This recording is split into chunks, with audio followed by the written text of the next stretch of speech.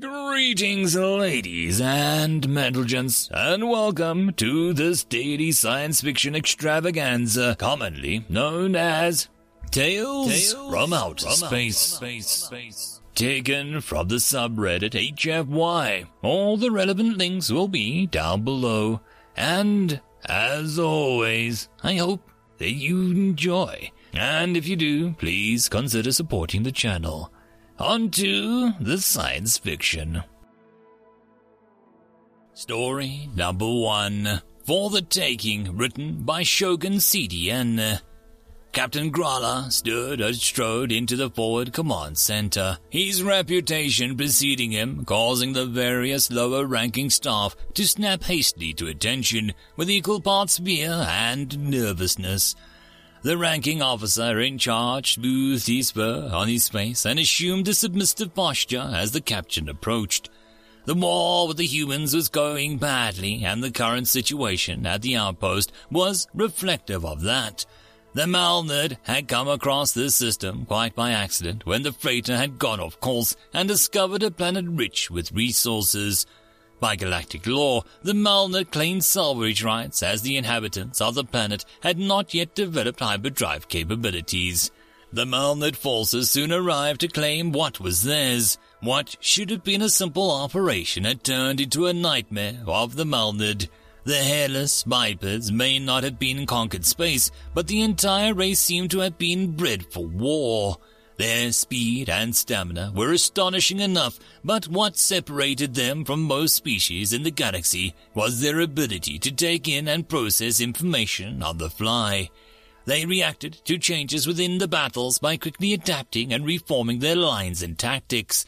When their commanders were killed, a new one would step up and assume control.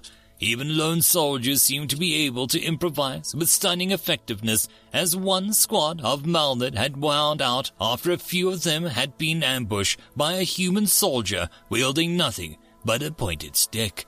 Only 3 Malnad out of 15 survived that attack, and of those 3, 2 were so traumatized that they were deemed unfit for service and vented from the airlock on one of the Malnad ships.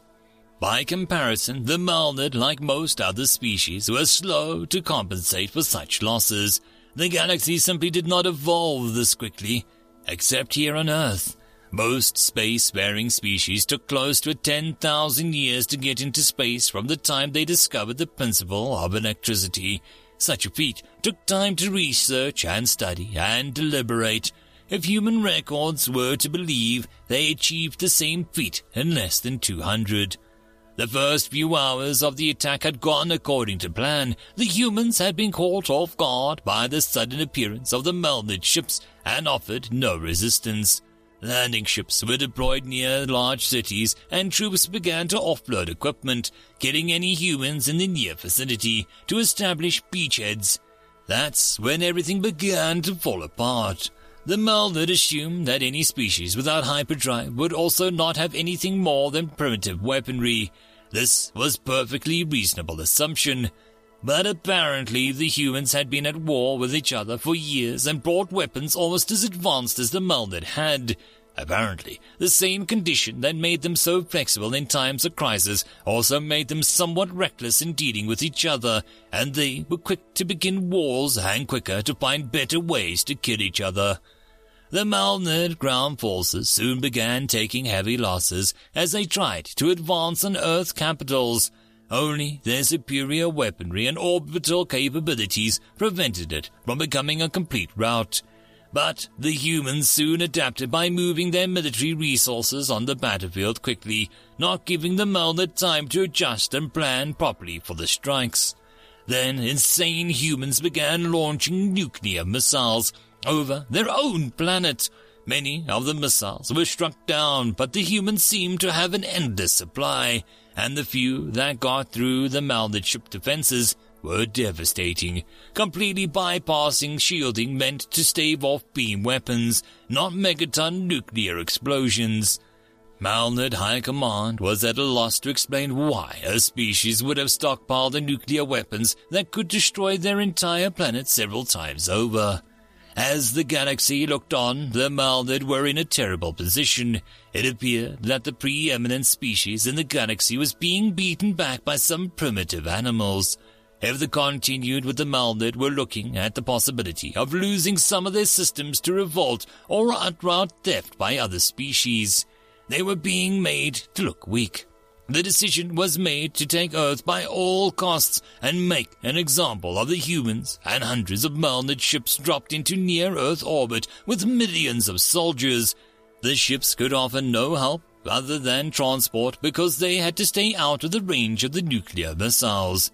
The ground reinforcements were helping due to their sheer numbers, but the humans knew the terrain, and every inch of ground came with an astonishing cost. Captain Gralla had reflected on all of this on a short ride from the rear command post. His unit of 1,000 warriors was to have taken the lightly guarded refinery days ago, but damned humans repelled every push, inflicting heavy casualties. "Update," the captain demanded gruffly, his eyes fixed on the target on the slight rise from their position. The sergeant in charge of the squad involuntarily twitched his short tail as he tried to find his voice. "The humans have created fortified defenses, sir, and are holding the facility despite our best efforts." Captain Gralla violently struck the officer with a heavy third paw. "I know this. It is why I am here. What I don't know is why. Reports indicated there are only a few dozen humans defending the target." The sergeant remained on the floor, a small pool of dark blue blood staining the ground from the cut above its eye. "As far as we know, this is true, but each time we have advanced, the team leaders are killed before we even get to fighting range." "And why haven't we fought back?" snarled the captain. "We don't know where they are. They are shooting from concealment. Soldiers are reporting that the shots are coming from the rocks, bushes, and even from the completely empty ground. But we have never seen humans move to those positions, unless they have the ability to stay in one position for days just to kill us. We don't know how they are doing it. Our soldiers are now afraid to even go out. Their heckles are raised at every boulder or bump in the terrain. We have killed some of our troops to make an example to others, but this has not improved morale." The sergeant replied. "How many have we lost?" 320 soldiers, plus the 6 cowards that we killed ourselves. "And how many humans have we eliminated?" The sergeant paused at this. "We think 4. It is difficult to be certain. The humans dragged their wounded back behind the lines for some reason, so we don't know if the injured ones die or not." The captain had heard of this behavior and shook his head. He rounded snout began to twitch in anger. This operation was indicative of how the invasion was going from all reports across the planet, and now there was word that systems that the Maldid had secured centuries ago were beginning to cause trouble as the military resources had all been diverted here. He shuddered to think what would happen to the Maldid Empire if the species under their control could actually see what the humans were doing to their forces. No matter what happened anywhere else, though, the Captain Gralla was going to take the facility and personally feast on the flesh of whoever commanded the humans. He had brought another 500 soldiers and a heavy armor to battle. One way or another, this would end today. "I understand you have established communications with the facility," the captain said. "Yes, well, they captured one of our soldiers and have been broadcasting noise over his comm to us constantly. It seems to consist of heavy pounding sounds repeated in a rhythm that the humans seem to enjoy. We had to abandon the frequency." The sergeant replied. "Good, I'll speak to them myself," the captain snapped as the comms operator brought him over a headset and then engaged the translator and opened the channel, nodding to the captain as it opened. With no speaker wired, the sergeant could only listen to the captain's side of the conversation. Humans, this is, I am. If you want to live, you will have to turn off that noise," the captain shouted. "That is better. I am Captain Gralla. My men have told me that you fought bravely. Our people respect good soldiers. However, to die in vain is foolish. I know you can see that we have brought more soldiers and armored vehicles. This is a battle you cannot win. Now lay down your weapons and surrender, and I promise you all quick deaths." The room paused, all eyes on the captain as he listened to the response. Finally he said, "You have made a wise choice." The captain removed the headset. "Sergeant, even these humans know the rational choice when they see it. Prepare the men to move on the facility. I want to be at the head of the column when we enter it." The sergeant nodded as the captain left the room. Once he was gone, the sergeant turned to the comm officer. "You were listening. What exactly did the humans say?" The comm officer looked puzzled. "They seem to have given up. When the captain ordered them to lay down their weapons, they just said, 'Come and take them.'" End of story. Story number 2. Tattoo, written by No Good ID Names. Hyland took a moment to compose herself before she entered the medical wing. Her fronds faded from agitated pink to calm blue, her gills stilled with a frantic flutter. She took a breath. This always was the hardest part of her work. They took the news in different ways. Shouting and screaming were bad. Crying was harder. It was difficult to be professional with battle-hardened warriors weeping in front of her. The worst ones tried to tear off the offending limbs or kill themselves rather than face an abomination that they'd become. Abomination, it may be. It was necessary. Civilians who'd lost a limb could go without, learning to live handicapped. But this was war. Soldiers had to work at peak efficiency, and that meant the twisted marriage of flesh and metal that Hyland had to work with so often. She calmed them and comforted them, but they were always changed afterwards. Their former comrades never treated them the same, and now how could they? The patients themselves seemed to diminish, shell-shocked, like their arms or legs had stolen their vitality when they left. Still, the recent progress in the field was definitely helping. The prosthetics were becoming more and more realistic, more indistinguishable from living flesh. The soldiers could pretend, almost believe, that they had not become a monster. She stroked the datasheet with a long webbed finger. This particular patient was one of the mercenaries picked up from the various neutral systems, from a fledgling race known as the humans. They were rarely seen, and the doctors had never needed to make a prosthetic for such a species before, but they had done their best and assured her that it was up to par. She'd have to see for herself. She opened the door. The human was conscious, sitting on the bed never designed for his race, secured for his own safety. His prosthetic arm was well done, so well done that Hyland had to check the chart to know which was which. But it was his face that we was more concerned with. His eyes, startlingly high on his head, were wide and an alien blue. His teeth were bared in a snarl, but Hyland had been told that on a human, such a threat of display was actually a social gesture of greeting and familiarity. "Hi," he said. Hyland tried to return the expression by drawing her teeth back at Field Bazaar.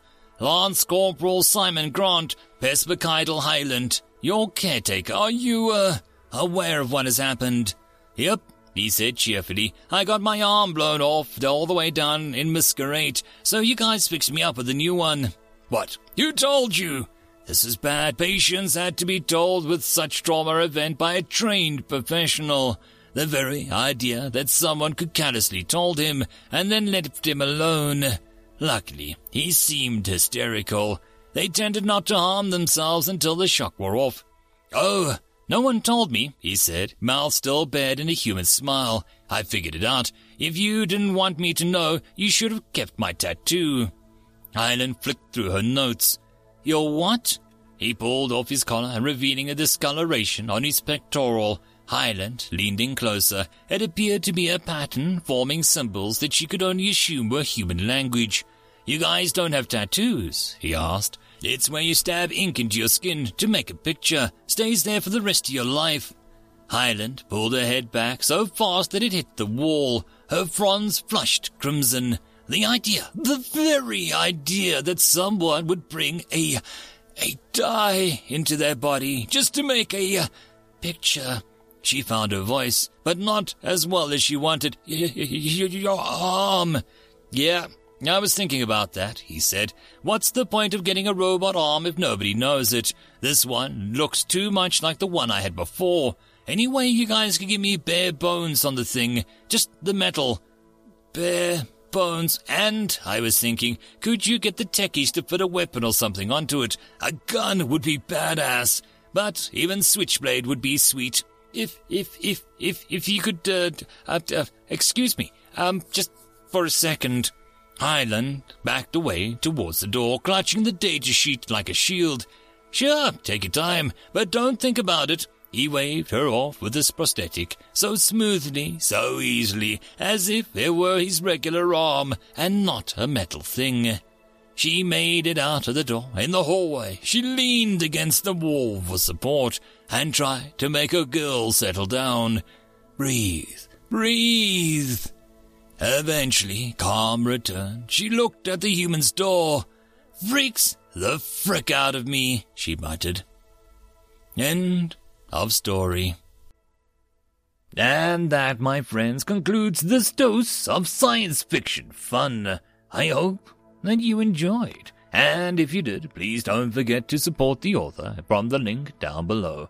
But if you want to support this channel, there are links as well down below for you to help with. But the easiest way would be to share this video. And if you are so inclined, subscribe as well. I will see you all in the next episode, and I hope that you all have a fantastic time until then. Cheers.